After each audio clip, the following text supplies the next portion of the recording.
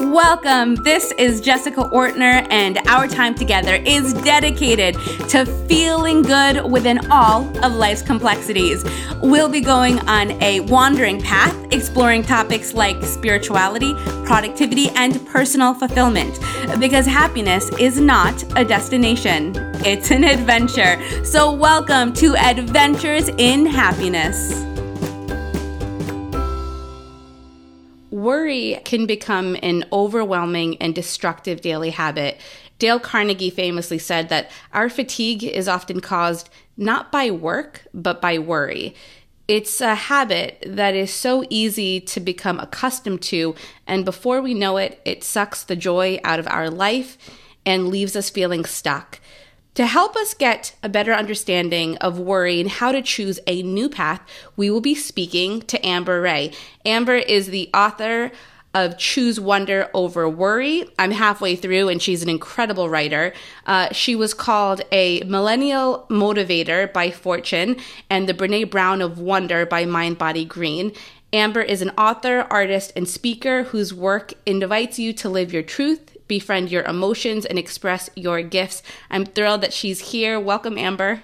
Thank you. It's amazing to be here. We were just joking that we met like 7 years ago in New York. Yeah. It was a long time, and it's so amazing to see how your career has unfolded. And I mentioned it before, but I want to say it again. You really are an amazing writer.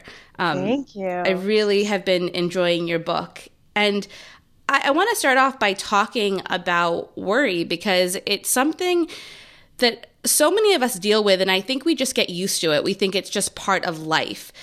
Why is looking at worry and choosing a new path something that you're passionate about talking about? Because it was my own mess. Yeah. And I'm a big believer that our mess can be our message. And for years, I felt myself really caught up in this inner critic voice in my head. And, the voice saying, are you good enough? Can you do this? What will they think of you? What if everything goes wrong? And just, on and on. And when that voice was ruling my life, I really played small. I didn't pursue the things that mattered. I didn't speak up. I didn't, whether it was like telling someone I had feelings for them or making a career move, I found myself stifling in a lot of ways because of worry and anxiety and fear and doubt. And so that really led me to start to get curious about the role it was playing in my life and how I could break through. And you talk about two different kinds of worry, that there's a toxic worry and a useful worry. Can you explain the difference? Totally. And so, what I found is, because for a long time I thought, well, if I can just become fearless, or if I can make the worry go away, or, when the doubt, I can overcome it and get rid of it, then I'll finally do the things that I want to do. But I couldn't have been more wrong, because we have evolved as a species to have fear and worry as this biological response to danger. And it's really important that if we're standing too close to the edge of the mountain, that worry might be like, hey, back up, you could get hurt. Or if we're, I always joke that if we're like swiping right on Tinder and some guy's like, hey, baby, come over right now, worry's probably going to be like, that's a bad idea. Yes. So, worry in a lot of ways can actually be useful. Or we have a really big deadline next week and we haven't gotten started on a project that's important to us. Worry might be like, hey, I'm going to be loud and annoying because I want you to pay attention because this really matters. So worry, when useful, is something that's within our control and we can take productive action on it. But worry is toxic when it's those relentless, paralyzing, ruminating voices that spin and spin and spin and really prevent us from taking action. And often it's on the things that we can't control anyway. Yes. I was just, as you were speaking, I was just thinking about that oftentimes when it becomes toxic, it's over things that we really have no power over. And I'm having that experience now, being pregnant. It's like I'm so used to working on things and doing things, but I can't stop and concentrate on building a spinal cord. Like my body just does it on its own, but the lack of control leaves space for worry. And I've been talking to a lot of other friends who've had this experience too. And so I've been looking at making sure that I'm catching myself, because we do think about things that we can't control. And something I always think about is I have never in my life said, I am so happy I worried so much about it. It was totally worth it. Like, even when that thing went bad, I never looked back and said, well, I'm happy I stressed out about that speaking engagement for 2 weeks. It was totally worth that worry. So it's definitely not worth it, but it also, because toxic worry happens when we can't control, I think there's a part of us that thinks, well, at least I'm doing something by worrying. You know, it kind of takes up our mind space. So if it's hard to just stop doing something. So if we're not worrying, but we want to do something instead to help us feel like we have more control, what are we choosing instead? We're choosing wonder. Though I want to build on what you just said, because I love, like, so often, like, you know, if someone says to you when you're in the middle of worrying, like, oh, don't worry, that's about the worst thing that we can hear. No, it makes it worse. And so, you know, for me, the choice became between worry or wonder. And I think of wonder as this, like, curious inner guide. So I think of worry and wonder also as like beings, because so there's this ancient Greek religion called Hellenism. And the religion believed, or ancient Greeks believed, that emotions would come visit you. And it was your job to feel them and let them go. And I think that's such a helpful perspective. Oh, worry is visiting me right now because I really care. And getting on stage, like you said, the speaking engagement, like getting on stage is really important and I want to do well. And knowing that I can just feel that and let it go. And, or like anger is visiting me, anxiety is visiting me, whatever that is. But that it's always also a helpful perspective. And then knowing that there's always a choice point. Like I can buy into the story of, like, you know, maybe if it's getting on stage, fearing people will judge me, or I'll say the wrong thing, or it won't go perfectly. Or I can consider and wonder about what else is possible. And I can lean into how I can express my truth and the thing that I really want to say and how I want to impact the audience. We always get to choose where we're directing our energy and thoughts. Yes, definitely. I don't know if this is true across the board, but I've definitely observed that. I notice as I get older and seeing people around me who are older than me, it's like the older you get, the more you realize maybe it's resiliency, knowing that no matter what happens, it'll pass. And there's something about that knowledge of emotions will pass. Emotions, you can feel them and then they'll pass. And events, you experience them and they pass. And that kind of idea of just being open to the seasons of life and knowing that everything doesn't last forever seems to really be beneficial to help us move towards wonder instead of worry, to help us realize that the toxic worry isn't being useful to us. Totally. And I love that. Like, I have a worry storm coming right now, and trusting it, because what can happen is if all of a sudden we make that mean, oh no, something's wrong. Is something wrong with me? Are things going to go terrible? If we build on the feeling of worry, then it becomes this whole storyline that creates more anxiety and more fear. Yeah. But if we can remind ourselves, like, oh, this is just a storm.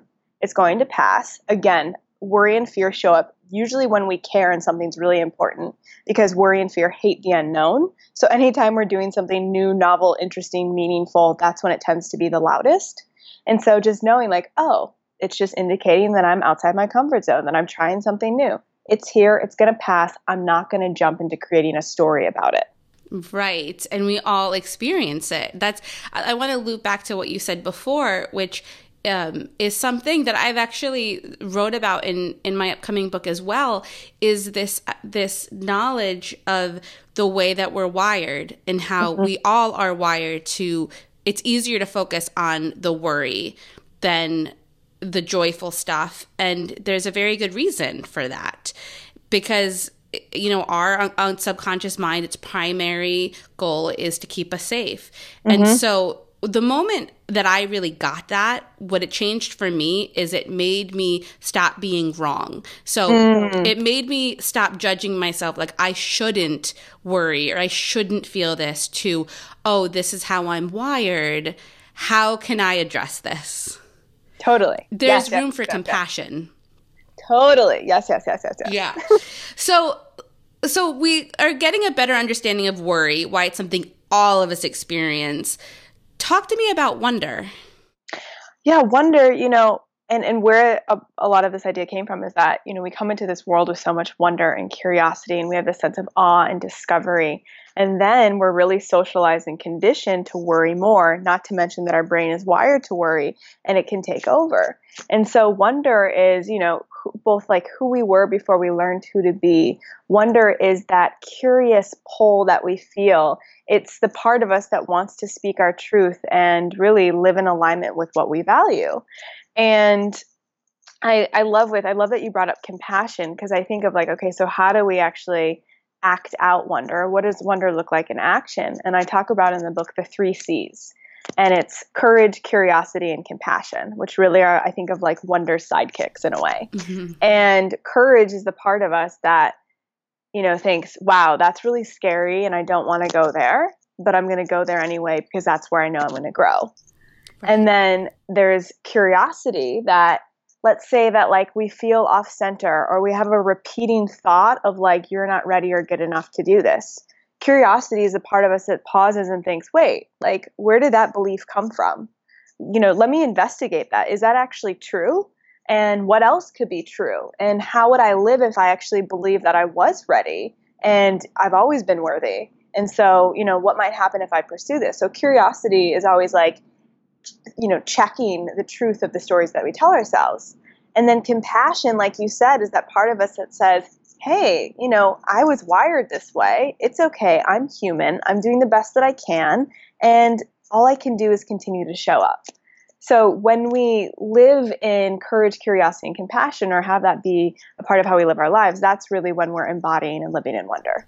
Right. And it seems to me that suddenly we're looking at our life and not saying, how do I fix myself? Or how do I get over this? But this is a way to navigate through life. Exactly. It's a journey, and I think so many people are looking for problems to solve rather than like, evolving and becoming the fullness of who they are. Right.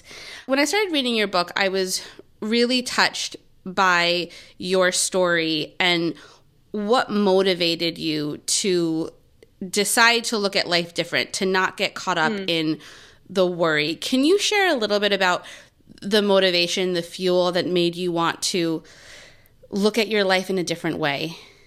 Totally. So I lost my father when I was young, and a little backstory. He was a brilliant singer, songwriter. He was also a businessman. My mom claims he was the most brilliant man she had ever met. And yet he was getting in his way a lot. Like, he decided to follow his dream. His band was called Dreamer. He wanted to be this, like famous musician.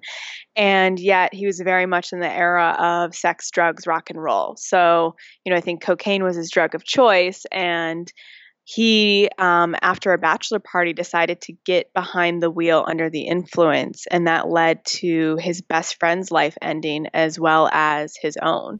Who was the groom, which is so tragic. Yeah, so tragic. Who was getting married the next day. Wow. So the thing about my dad, though, because the accident happened when I was 3, and a few weeks before the accident, one of my actually earliest memories, I remember a phone call where I was at my grandmother's house, his mom's house, and the phone rang, and I remember where I was standing in the kitchen, and she handed me the phone and said, "It's your dad." And I get on the phone with my dad, and he's like, know that no matter what, I'll always love you. I know I haven't been around, but know that I'll love you. And I think back as an adult to that moment about like how he almost knew that like there was like some tragic unfolding that was going to happen. And it was so bizarre, but he actually didn't pass right away. He wasn't wearing a seatbelt, got thrown to the backseat of the vehicle, and was in a coma for a year, came out of the coma, and basically was a vegetable and never regained full consciousness. But he didn't pass until I was 12. So like from 3 to 12, I like knew he sort of, he was alive, but not alive. And like, obviously absent from my life, couldn't play a real role. And so that just, as that fundamental child development period just had me question and question a lot. And I actually, interestingly, I think I was more curious, like, why did he end up this way? What happened? And it was more heartbreaking that he was in this in between space. And so I remember, when he did pass when I was 12 years old, I remember when my mom came in to tell me, and I just felt this overwhelming sense of relief and peace that he could finally pass on. And equally, I felt this sense of almost anger. It was like where I felt like he had so much to give, but he got in his way. And I actually wrote in my journal that day, "Don't die with your gift still inside." And it felt like this rallying cry for me to really live out and express the fullness of myself and not to die like he did with all these gifts still inside. And then, of course, it only, later I realized that actually his death in a way was a gift and I was his gift. And so it was this whole full circle experience. Yeah, it was so powerful to read. And there's so many lessons from your experience that you share.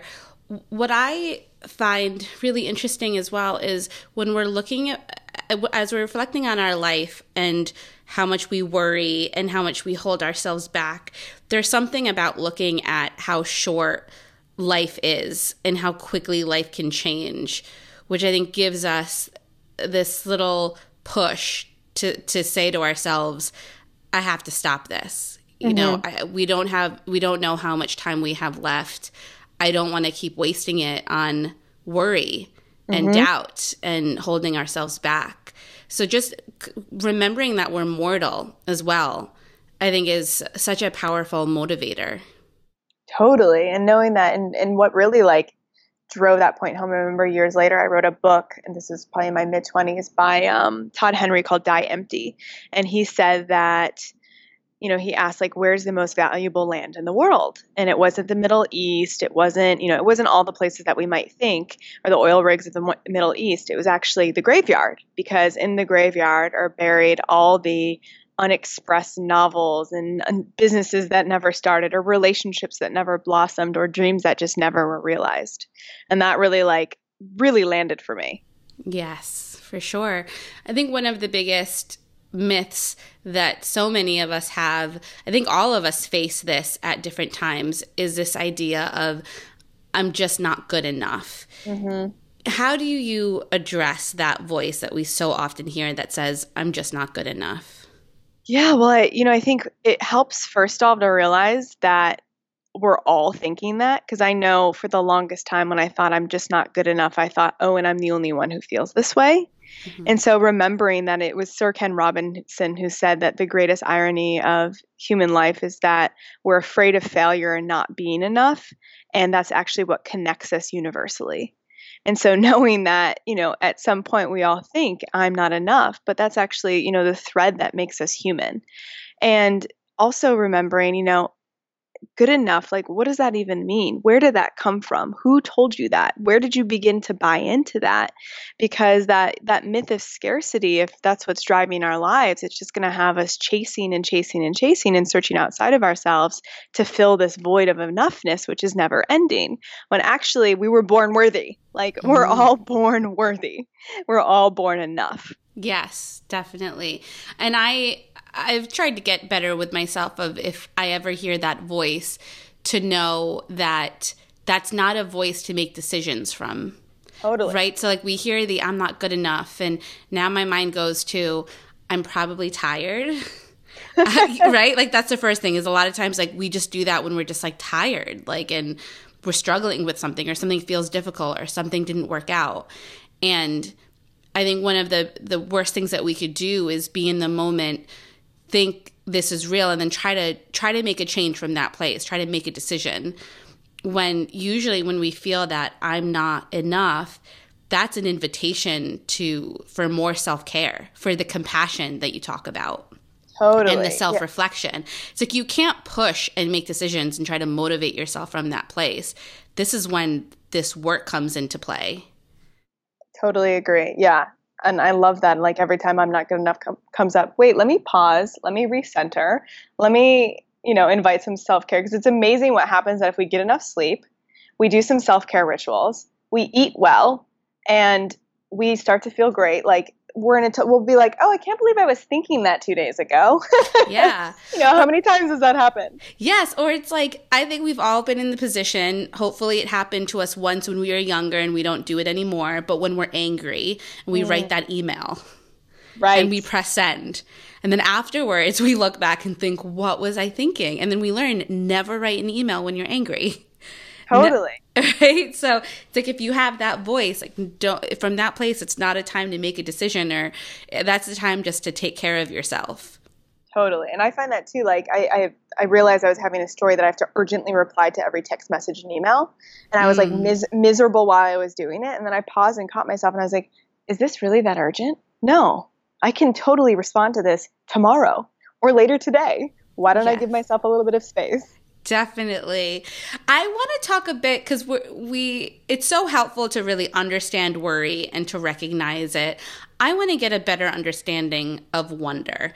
So you were sharing some, it seems to me that wonder is a place where we begin to ask ourselves questions. Is that right? Yeah, wonder I see both as like, it's the investigative sidekick that questions, worries, disempowering stories. It's the curious guide that asks us life's big question. And ultimately, wonder is really it's like that curious guide that's nudging us closer to who we are and what we value most. So I see that it's almost like we're replacing criticism with curiosity. Yeah, that's definitely one of the ways that we can be in wonder. Right. And so how do we invite wonder into our lives? Like, is there a practice that we can do to get ourselves in this mindset when we feel like we're going off track with worry? So yeah, there's quite a few. One of my favorite ones is I actually archetype and create characters out of my different worry voices. So I know that it's like a big part of my work is actually wondering about our worry, because once we question the worry and we bring awareness to it, it can dissolve.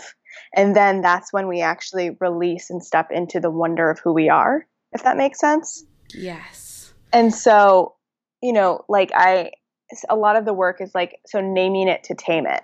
And if we can actually name the worry voice, so like my perfectionist, I think of as, her name is Grace, and she's a 30-something British woman that hails from London. And if I'm like in the wonder of the creative process, writing an article, and all of a sudden Grace is like, this is terrible and everyone's going to hate it and they're going to judge you, the wonder in me can be like, oh, hey, what's up, Grace? I see you hanging out here. Like, is there something that you want me to know? And Grace will be like, I just want this to be really good. And then, me in my sense of wonder can be like, oh, great. Yeah, we have the same end goal. Totally want high quality as well. But listen, I need a little bit of space to get messy before I can create something good. So I'm going to need you to like give me a little bit of space. And so it's this like, so a lot of my work is this process of like creating characters around these different parts of ourselves so that we can converse and negotiate with them.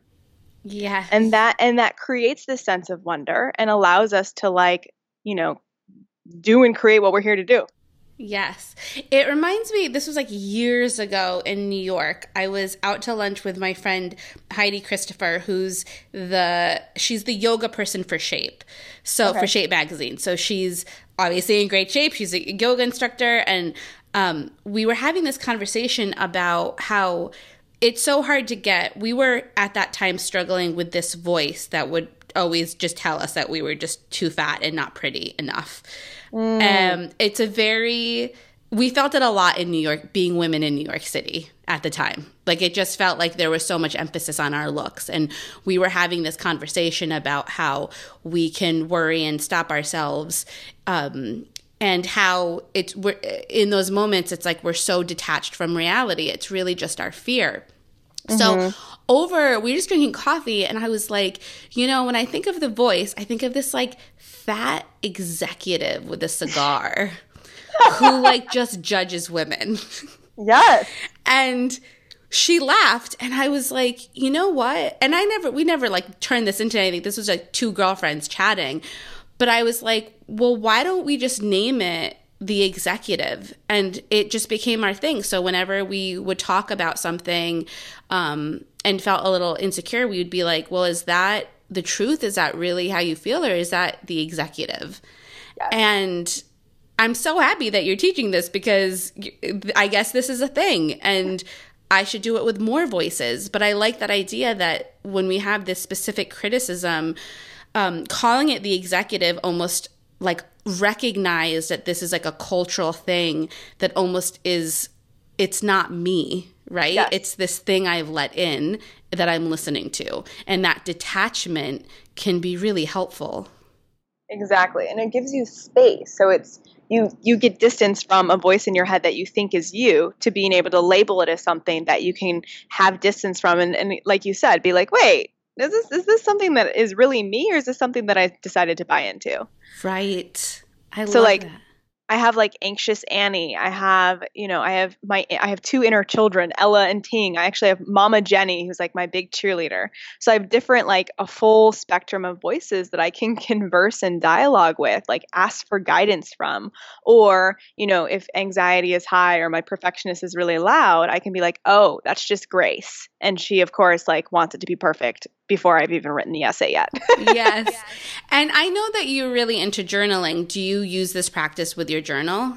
Yeah, so a big so it can happen in two ways, because some people actually don't thrive through, or they don't find journaling as the right technique for them. But either my favorite technique is to pull out my journal, to like, it's like as if I'm having a conversation back and forth with the character, or there's actually a exercise, and this comes from the world of psychotherapy, called two chairs.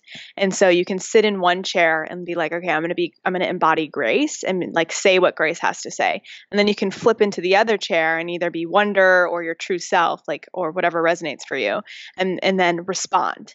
And then you can go back and forth until you like negotiate or get to a point of clarity.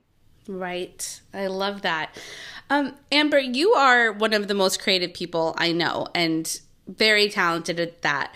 When it comes to creativity, I think it's safe to assume that wonder is a big part of that. How do you get yourself into, when you know you want to do something creative or be open to more creativity, is there anything that you do to get yourself in that mindset? For me, it's really about rituals. And, I love to pull the tarot card, light the candle, write in my journal how I'm feeling. And really, so much of my creativity, Julia Cameron said something in the book, The Artist's Way, that really landed for me. She said, eavesdrop, don't invent. And oftentimes when we think of creativity, we might think we need to like make something that doesn't exist, or reach and strive to make something, when really often creativity is like lurking right there and always inviting you to play with it. And so much of my creative process begins with like, what thoughts have I been thinking? What feelings have I been having? My book came through all my voices talking to me, and then I just built out those voices into these different chapters. Right. And so I'm always curious, like an artist came to me and she's told me, I'm feeling so defeated. I keep getting rejected. And I was like, great. Have you created the rejection painting yet? And so it's like, how can we channel whatever our life experiences, whatever we're going through, into and use that as fuel for what we create? I love that. I love that. Well, Amber, there's two questions that I'd love to ask you that I ask all guests. And the first one is there something in your life that when it happened, it felt really horrible, but it ended up becoming a big blessing? Ooh, definitely.